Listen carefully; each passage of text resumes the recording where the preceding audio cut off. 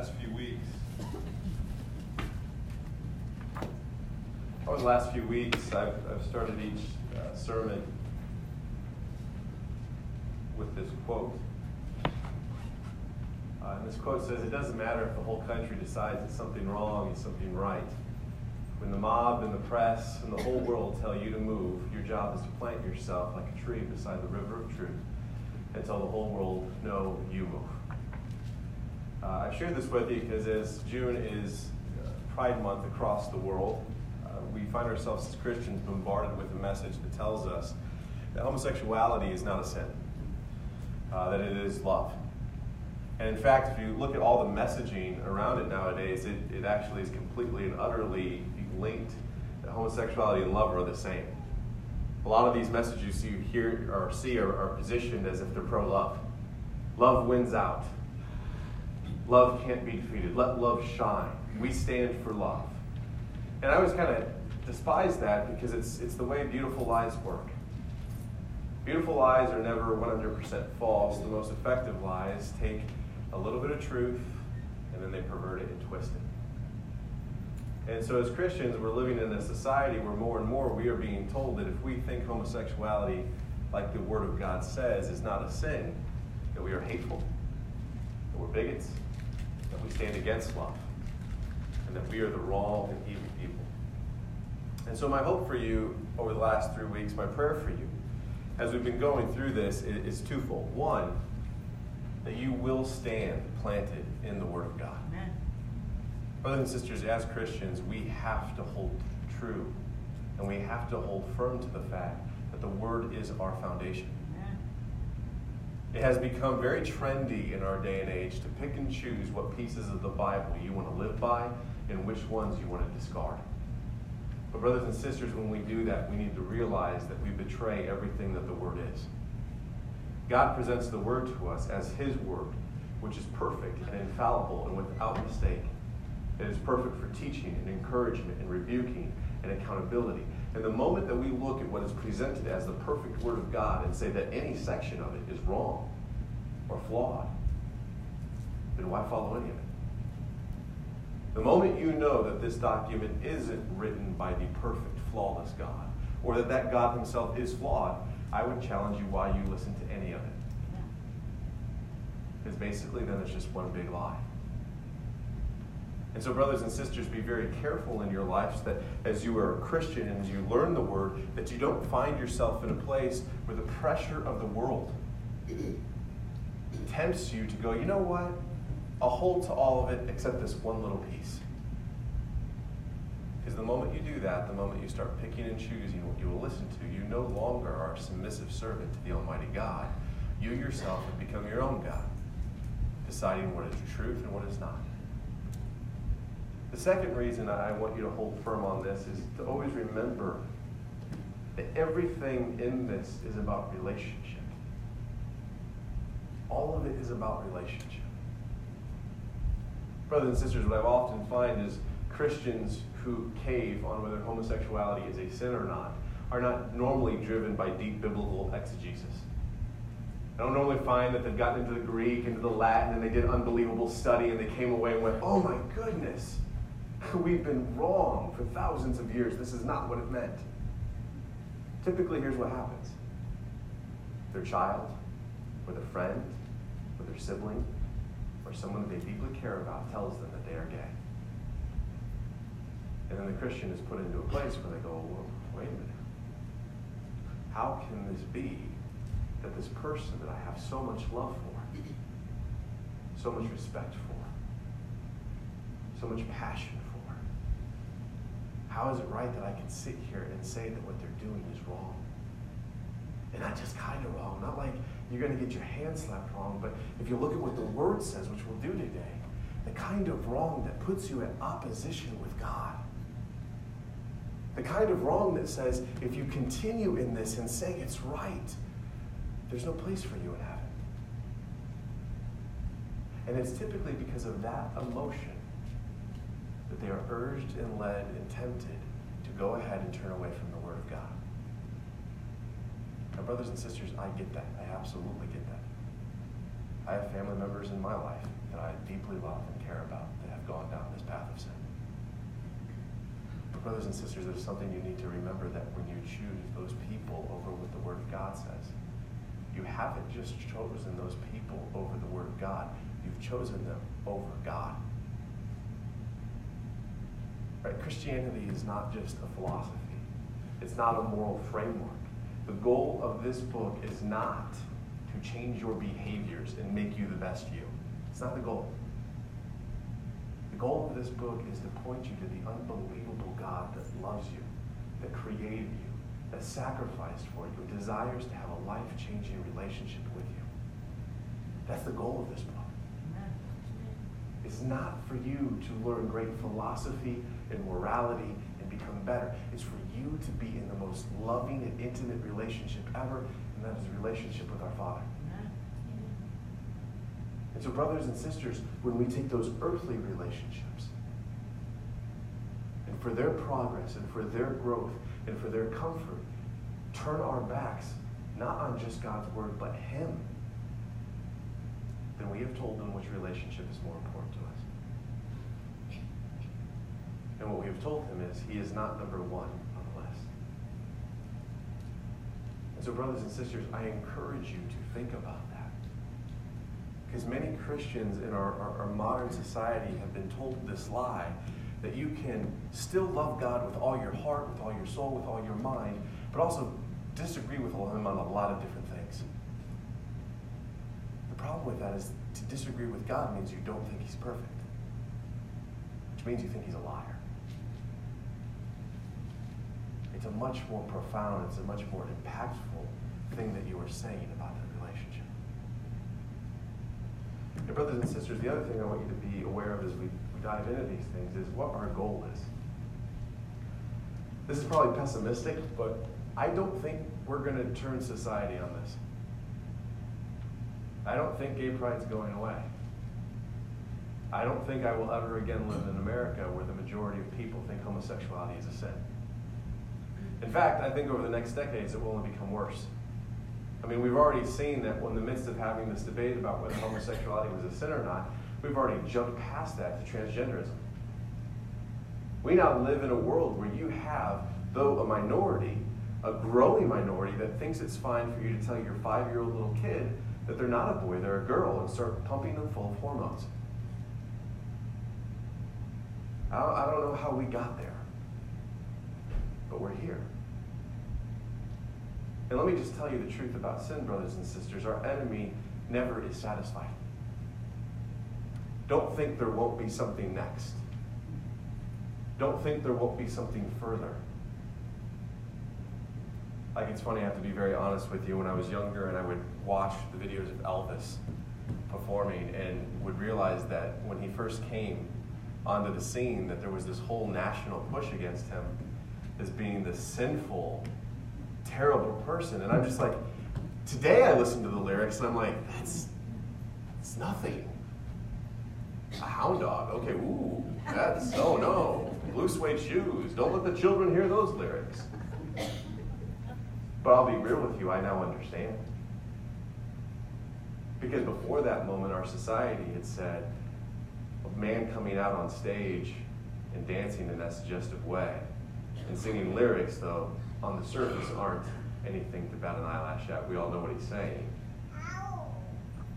The fear was, if that becomes okay, what's next? What's next after that? What's next after that? To the point nowadays, we no longer hide the message we're trying to share with you in our message. We just say it. Anybody had one of those moments where you're singing a song you used to sing as a child and realize, like, why was I allowed to sing this song? I never knew what this song was about. Oh my goodness. This song is not what I thought it was about. Satan is very blatant in what he wants. And so the thing I also want to encourage you in is, we don't fight fights because we think we'll win them. We fight them because they're right. Amen. I'll be real with you. I don't know that I will last at my corporate job for another decade. I am pretty sure within the next decade, maybe it'll be a little bit more, that my views on this particular topic will be so antiquated and out of date and so against the society that all it will take is one employee to take this sermon, which will be on our website, play it for an HR department, and go, this is what he believes, and I'll get fired. And if you think I'm crazy for that, I think honestly the only reason it hasn't happened to me is because I'm in the state of Texas, and I'm for a company that typically has leaned a little bit more conservative in values. But you can actually, if you go do research, this has happened to hundreds of people already. I don't know what it would be like for my children. And so when I share this sermon with you, I don't share it so that you can become some social justice warrior and go decide that we're going to lead the charge to change America. Don't get me wrong, I'd love that. Just don't think it's going to happen. I share this with you, though, because you have a duty to your God, to your Savior, that even if we're going to lose the fight, we don't give up. Amen. We don't stand by God's side because we think it makes us popular. We don't stand by God's side because we think it's what will be culturally appropriate. We stand by God's side because He is our Creator, He is our Lord, He is our Master, He is our Savior. And because ultimately we know He speaks truth and He speaks love. And what I want to know our congregation has is the kind of boldness and strength that says, I don't care what this makes me look like to the world. If you think to be popular, I will betray my Savior, you don't know who I am. So today I want us to look at these passages and just really clearly look at what God's Word has to say. So if we follow through the past few weeks, we talked about hate. And just to sum up very quickly, we said this narrative of Christians being hateful against homosexuals, it doesn't hold any water. One, hate is not disagreeing on a topic. Hate is you despising somebody and making it your passion to bring pain to them. When you and I tell a homosexual that their lifestyle is sinful, that is not us hating them. It is us having a disagreement on what is right and what is wrong. Second, if we go into the Word and we look at how God asks us to respond even to our enemies, not just those that we disagree with, but our very enemies, God goes, hate is never part of your journey. I want you to love your enemies. And so even if this disagreement were to put us at odds, even if it were to make us enemies, which I honestly don't even think it's big enough to do that, you and I still wouldn't be given the green light by God to inflict hate. We would be called by God to love those people, to care for them, to sacrifice for them, to show them that our God is love. The second week, we got a little deeper into that topic of love and said, what is it really? And love isn't just this positive emotion. It's not that I have good feelings towards you. It's not that when we encounter each other, I make you feel warm and fuzzy. That's not the type of love that the Bible is built upon. The Bible is built upon agape love, a powerful love, a love that is built on what is morally right and what is powerful and strong. It's the same kind of love that, yes, wipes away your tears and gives you compassion in your lowest moments, but it's the same kind of love that scolds you when you're wrong, disciplines you when you're going the wrong way, and is willing to put itself in the midst of fire to bring you out. It's not a weak love.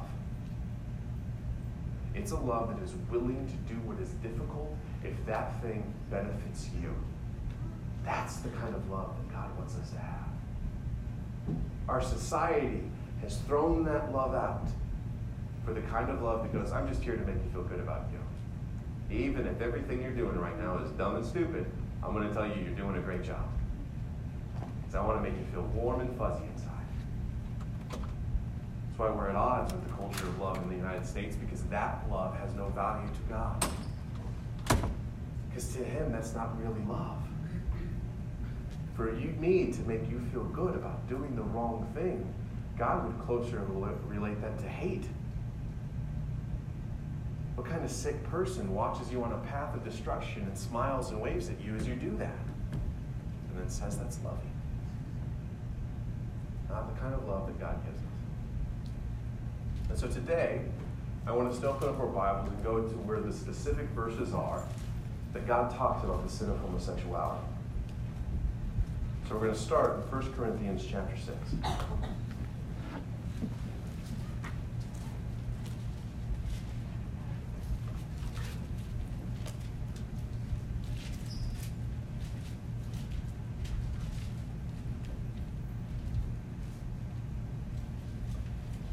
We're going to go ahead and jump to verse 8.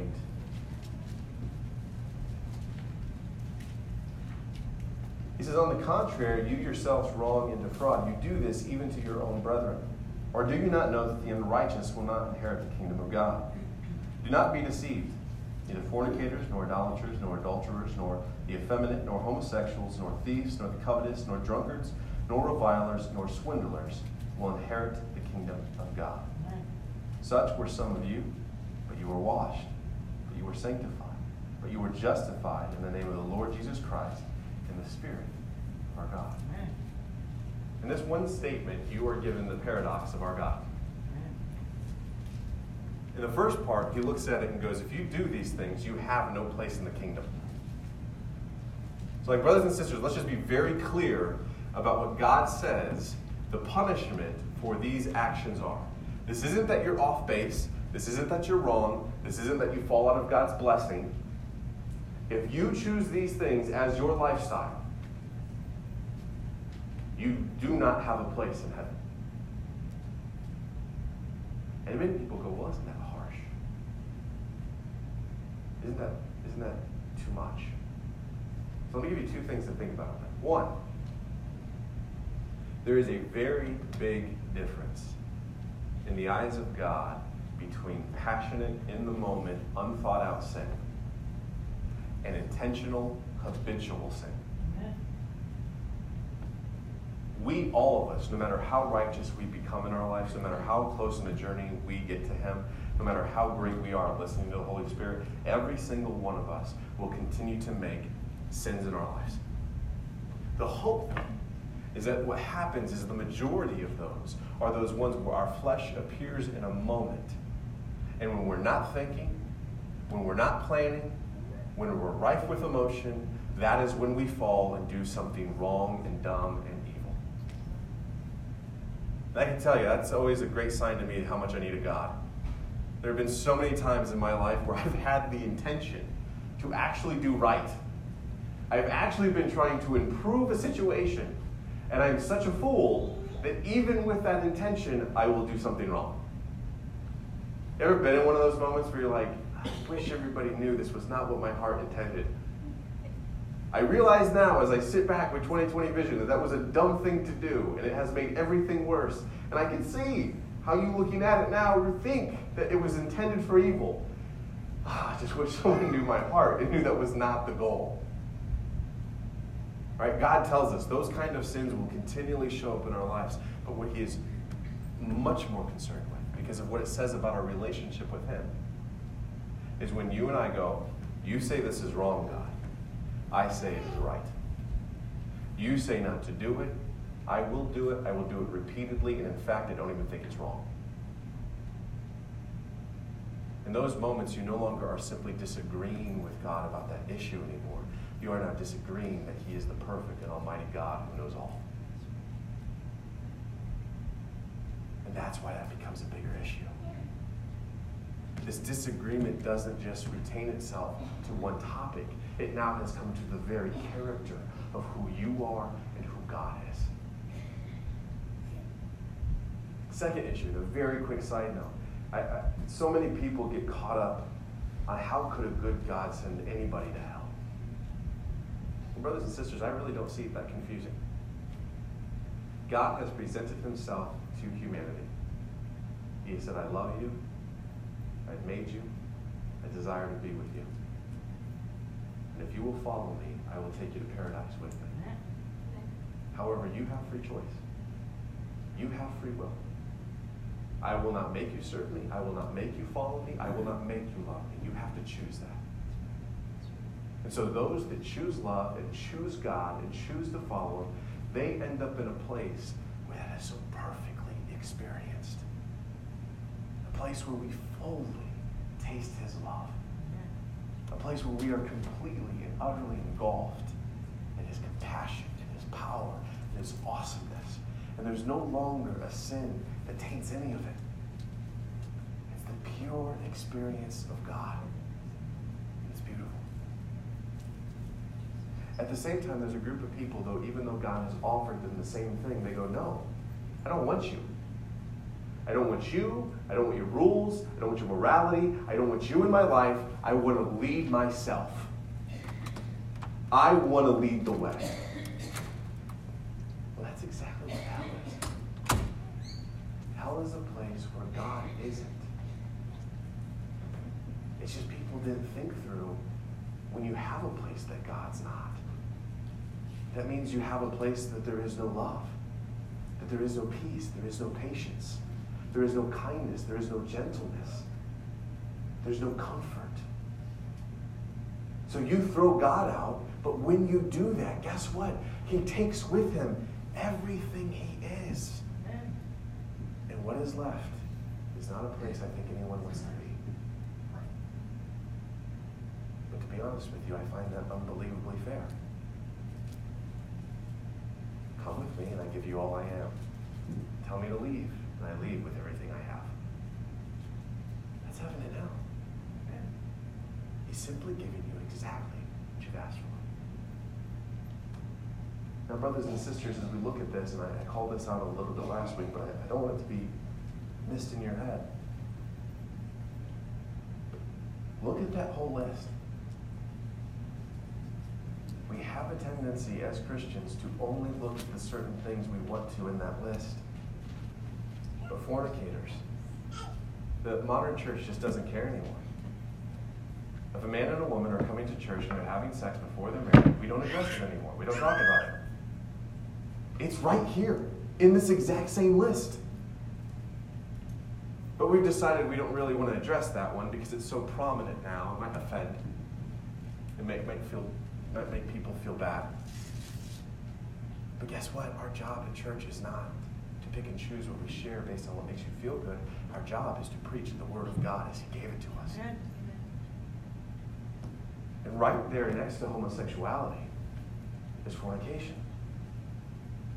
Either fornicators or idolaters, which is anybody who puts anything above God. Which I think, if we're honest, it's a lot more people than we think. When I say idolatry today, you tend to think of, well, nobody has a statue in their house they worship.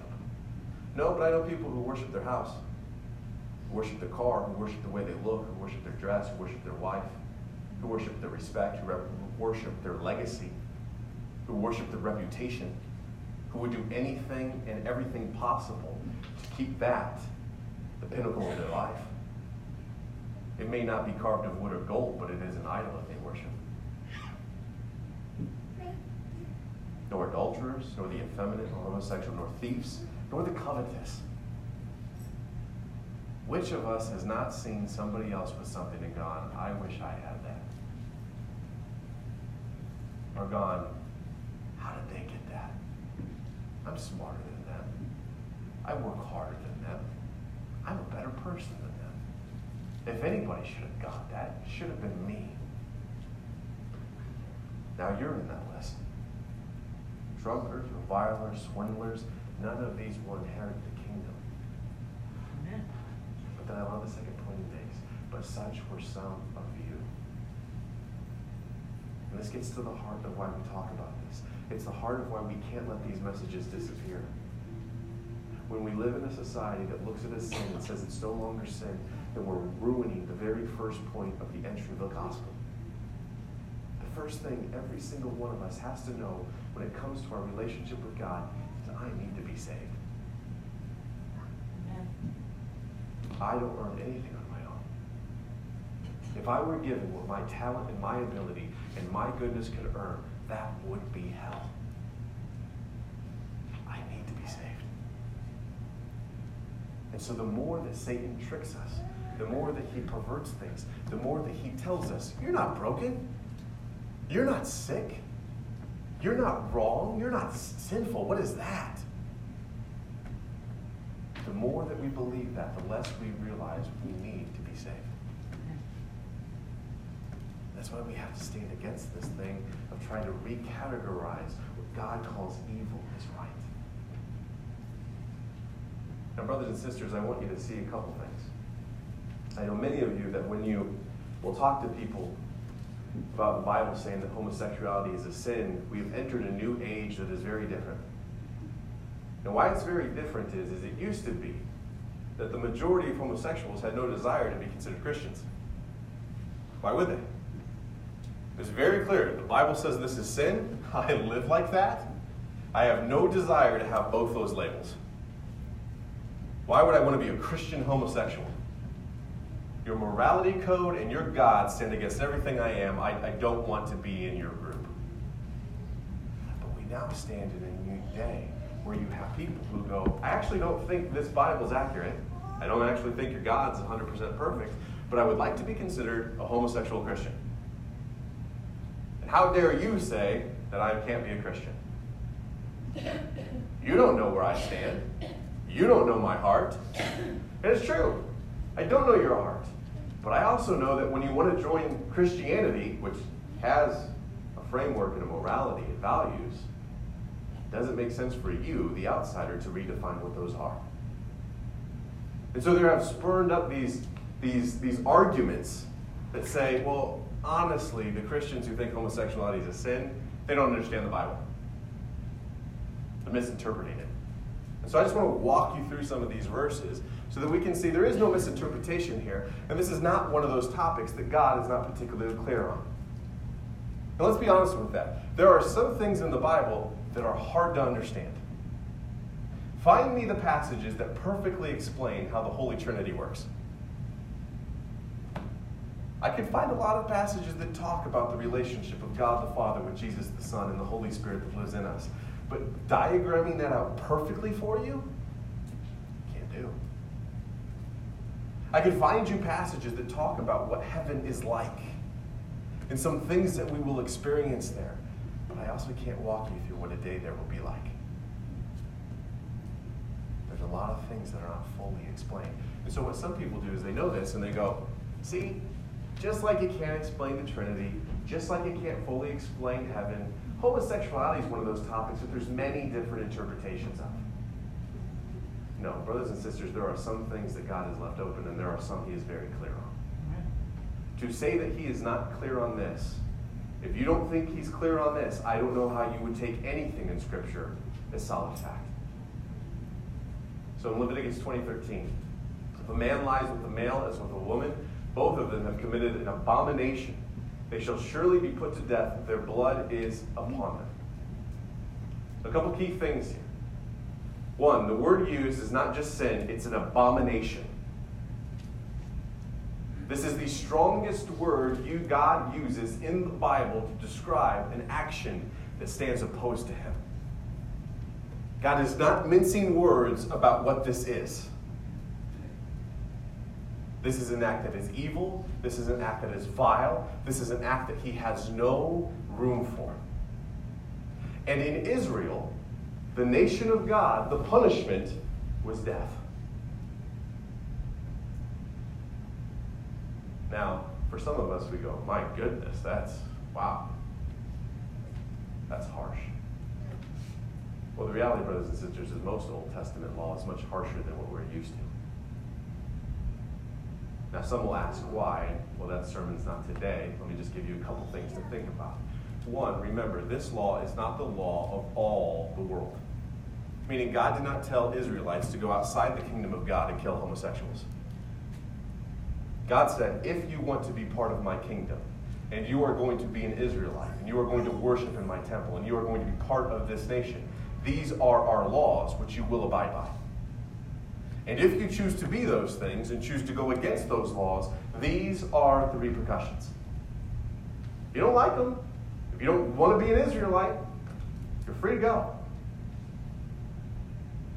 But you have signed up for this, and this is how we live. The second thing, brothers and sisters, to remember is that Israel is very different than the United States. There was no president of Israel. There was God. The people, on a regular basis, did not commune just with a middleman of God. They communed with God. The people he told this to are the ones who with their very eyes saw him part the Red Sea. The people he told this to are the very ones that watched the plagues come upon Egypt out of his power and might. These people had all the evidence in front of their faces of who their God was and what he had done for them. And he said, if you want to follow me, if you want to be part of my family, if you want to be part of my kingdom, this is how we live. The reason, brothers and sisters, he was so severe on these things is he knew that how quickly sin spreads. How quickly when we tolerate just a little bit of wrong, we say it's not wrong, we keep pushing the boundaries, we keep pushing the edges, we keep pushing it. And God needed Israel, which was the nation that was going to build up the family that Jesus, the Messiah, would come from. He needed them to stay pure. He needed them to stay on the path because through them, Christ was coming. Now, does this mean you and I should be killing gays? No. You and I are not Israelites. We do not live in Old Testament Israel. There is no longer the Israel that was built around the temple law. That nation no longer exists. Additionally, when we look at Old Testament law, we must always remember that while the implication of how you do things may have changed, the morality stays the same. So no, we no longer put people to death for this, but it doesn't mean that the action itself wasn't wrong. Just like we don't cut the hands off people who steal, that doesn't mean that stealing is good now. Right? The punishments and the laws have changed because we're not Israelites in the nation of Israel in temple law, but the morality that that law was built upon still stands. Second, it's not in just one or two places. People like to say that when you look at homosexuality, God never anticipated, which, just start there. If your view of God is that God could not anticipate what 2019 would be like, then you and I do not worship the same God. If you think right now God is sitting there going, wow, I did not expect that to happen. I didn't see that happening. Then obviously you don't believe in a perfect, all-knowing, omnipresent, omnipotent God who created everything and sees all.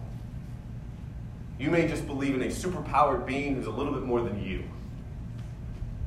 But I've heard people say, well, God never anticipated the type of homosexuality that we see in America. What he was talking about was that vile, pagan worship homosexuality, not the pure love homosexuality that you see today. Brothers and sisters, that's just ridiculous. And to be clear, God covers it in all bases. So not only does he say you shouldn't have homosexual sex, but look what he says here. A woman shall not wear a man's garment, nor shall a man put on a woman's cloak. For whoever does these things is an abomination to the Lord your God.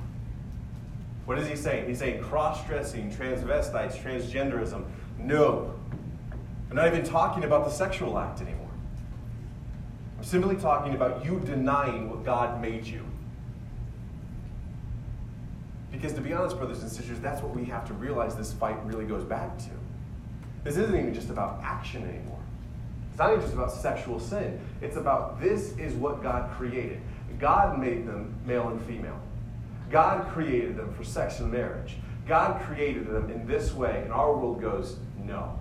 We could care less how he made them. We could care less what his intentions are. We will pervert it and use it the way we want to. That's what the fight's about. And so even beyond the action of sexual sin, God made clear here, no, it's bigger than just the sexual sin part. It's this you denying what I made you. You denying what you were created as. Now, I want to show you this one because this is one I regularly hear thrown right back at me after I point to these verses. We'll always have some amazing biblical theologian who will go, well, so you're one of those literal interpreters of the Bible. Well, then what about this? You shall keep my statutes. You shall not let your cattle breed with a different kind. You shall not sow your field with two kinds of seed, nor shall you wear a garment of cloth made of two kinds of materials. And normally what follows after this is, so let me ask you, Luke, do you not wear polyester blends? Is that shirt you're wearing right now 100% cotton? Seems like you're not a literal interpreter of the word. Seems like you're okay throwing this one out. Which again, I would tell you exactly what we just talked about. This is what? This is a law for the nation of Israel, if you were an Israelite living in temple times. And the morality behind it still exists. What was God trying to show through the way his people dressed, through the way they farmed, and through the way they worked? Israel is a holy and pure nation. It is a nation set aside from the rest of the world for the purposes of God. And so even though it may seem silly to us that it would matter what kind of clothes you wear, God was saying it is so important for me to show that you're pure. I'd like you to even show it in little ways. I'd like it to be seen in the way you farm. I'd like it to be seen in the way you dress. I'd like it to be seen in the way you manage your animals. I'd like it to be seen in the way you raise your kids. I'd like it to be seen in everything you do. But the Israelites honor purity. Now, brothers and sisters, again, does this mean today that you're all sinners and I am too because we're wearing blends? No. It does mean that if we were Israelites in the temple time, we would have tried to honor this. And it still means to us even today, while we no longer have the specific implementation of this law, we understand that the morality behind it, the desire in all ways, shapes, and forms to show that we are holy and set apart from God, is a valuable thing. It's why, as your pastor, I would encourage you, think about the way you dress. One of my biggest pet peeves is how some of these pastors dress so trendy. They're sitting there telling you, don't care what the world has to say. However, look at me, I'm wearing everything that's in GQ this month.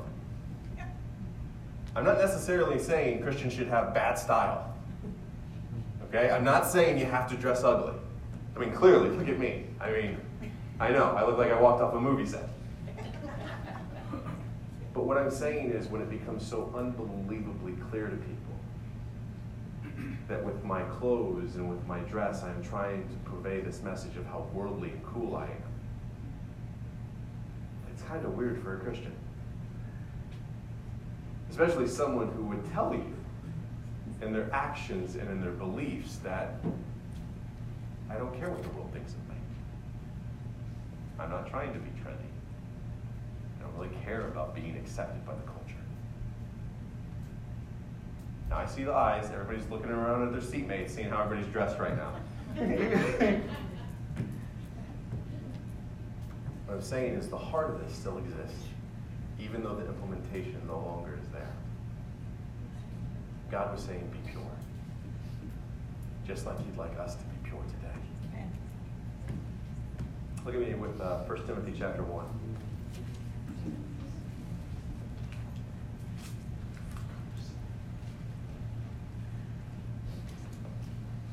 In 1 Timothy chapter 1, verses 6 through 11, it says, for some men, straying from these things, have turned aside to fruitless discussion, wanting to be teachers of the law, even though they do not understand either what they are saying or about the matters which they make confident assertions. But we know that the law is good, if one uses it lawfully, realizing the fact that the law is not made for a righteous person, but for those who are lawless and rebellious, for the ungodly and sinners, for the unholy and the profane, for those who kill their fathers and mothers, for murderers, and immoral men, and homosexuals, and kidnappers, and liars, and perjurers, and whatever else is contrary to sound teaching. What I want you to see here is, one, brothers and sisters, the point of the law was never just to isolate certain sinners. The point of the law was to make all of us realize we're sinners. The point of the law was to make every single one of us realize, I can't do this on my own. If this is the standard by which I must live to earn perfection, I fail. I fail every day.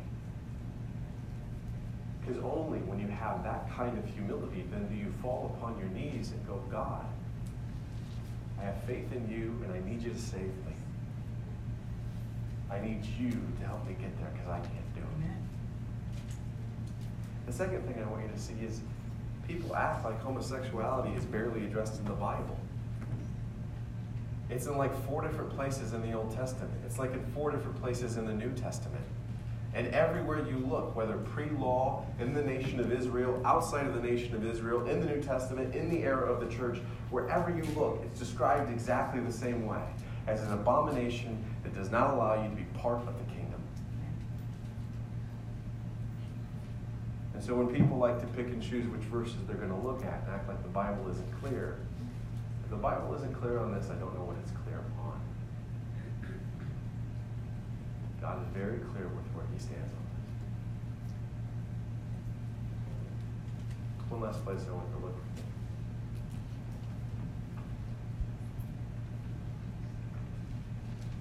If you look at Isaiah chapter 56, it says this, verses 1 through 6. It says, "Thus says the Lord, preserve justice and do righteousness. For my salvation is about to come and my righteousness to be revealed. How blessed is the man who does this, and the Son of Man who takes hold of it, who keeps from profaning the Sabbath and keeps his hand from doing any evil. Let not the foreigner who has joined himself to the Lord say, the Lord will surely separate me from his people. Nor let the eunuch say, behold, I am a dry tree. For this says the Lord, to the eunuchs who keep my Sabbath and choose what pleases me, and hold fast my covenant. To them I will give in my house and within my walls a memorial, and a name better than that than what sons of daughters. I will give them an everlasting name, which will not be cut off." Brothers and sisters, what I want you to see is, though God calls all these things sin, he makes it clear throughout his word that none of these are enough to permanently keep you from him. If you are willing to repent, if you are willing to acknowledge your sin, that you've run the wrong way, that you love him, that you trust him, and that he died for you, then he will always forgive. In that passage, he talks about eunuchs. And it's an important thing for us to call out in this topic, because eunuchs often were eunuchs that were forced to be so. They were men who were typically forcibly castrated and forcibly pushed into a homosexual lifestyle so that they could take care of the harem of a king. And the king would have no concerns or worries that eunuch would be taking sexual advantage of his women. God calls to those men who went through unbelievable pain, unbelievable abuse, and probably lived very wicked lifestyles. And he says, even you, if you come to me and you call me Lord, I'll give you a new name. I will write a new name for you that will be recognized in heaven, that will be recognized by me. And so, brothers and sisters, I'll finish this series, and I apologize for going so long, but it's one that we've got to stand firm on. The reason we do this is not for moral superiority. The reason we go to these words and we study them and we learn to talk to them and we learn to call this out is not so I can say, I'm better than you. It's not so I can say, my lifestyle is superior to yours. It's not even so we can change the whole nation. It's so we can do the very mission that God has given us, which is to go into the world, to go into all nations, to preach the gospel, to baptize in Jesus' name, and to teach what he has taught us. And brothers and sisters, if that mission doesn't start with us revealing people's sin and their need to be saved, then they will never understand what Jesus did for them. They will never understand the love that he showed in the sacrifice on that cross. I was reading an interview with one of my favorite pastors, John MacArthur, and I thought he said it very well. He said it is more significant, far more significant, to rescue one sinner from hell through the gospel than it is to turn a nation to temporal morality. We may never win how America views this. I don't really care about that. I care about that God is going to put people into your life. God is going to put people in your path. That this particular sin has grabbed hold of them. This particular sin is rampant in their life, and God is going to give you the opportunity to share the amazing gospel amazing story of who Jesus Christ is with them. And in those moments, brothers and sisters, what you will need is both the love that cares enough about them to overcome your own discomfort. A love that is strong enough to say, even though I know this could be awkward, even though I know this isn't politically correct, even though I know this can make me look bad in the eyes of society, I love you enough that I'm going to share this truth with you. With the hope that it pierces your heart. With the hope that it opens your eyes. And with the hope that it leads you to being just like me. The disgusting sinner that fell upon his knees and was washed in the blood of Christ and now has been crowned with his righteousness and his glory. Not because of who I am, but because of who he is. That's our hope. That's our prayer. And that's why we plant ourselves by this truth. Don't lose the grip on the word. And don't let the world push you away from what your God says. Dear Heavenly Father, we thank you, Lord, for your amazing love. A love, Father, that is so powerful that it breaks through all the darkness that surrounds our souls. A love, Father, that keeps on fighting, no matter how difficult, no matter how brutal, no matter how treacherous the path around us is. A love, Father, that has pulled us out of the deepest, darkest, and ugliest places, every single one of us, and has washed us clean. Father, I pray that that love is a fire burning bright in our souls. And I pray that each and every person in this room, Father, is willing to throw away their reputation to the world and to go to share your gospel. To go to share you with those who are lost. Father, as you tell us, you have given us a spirit not of fear, but of power, of love, and of self-discipline. Let that spirit shine through us each and every day, Father. In the wonderful, loving, and forgiving name of Jesus we pray.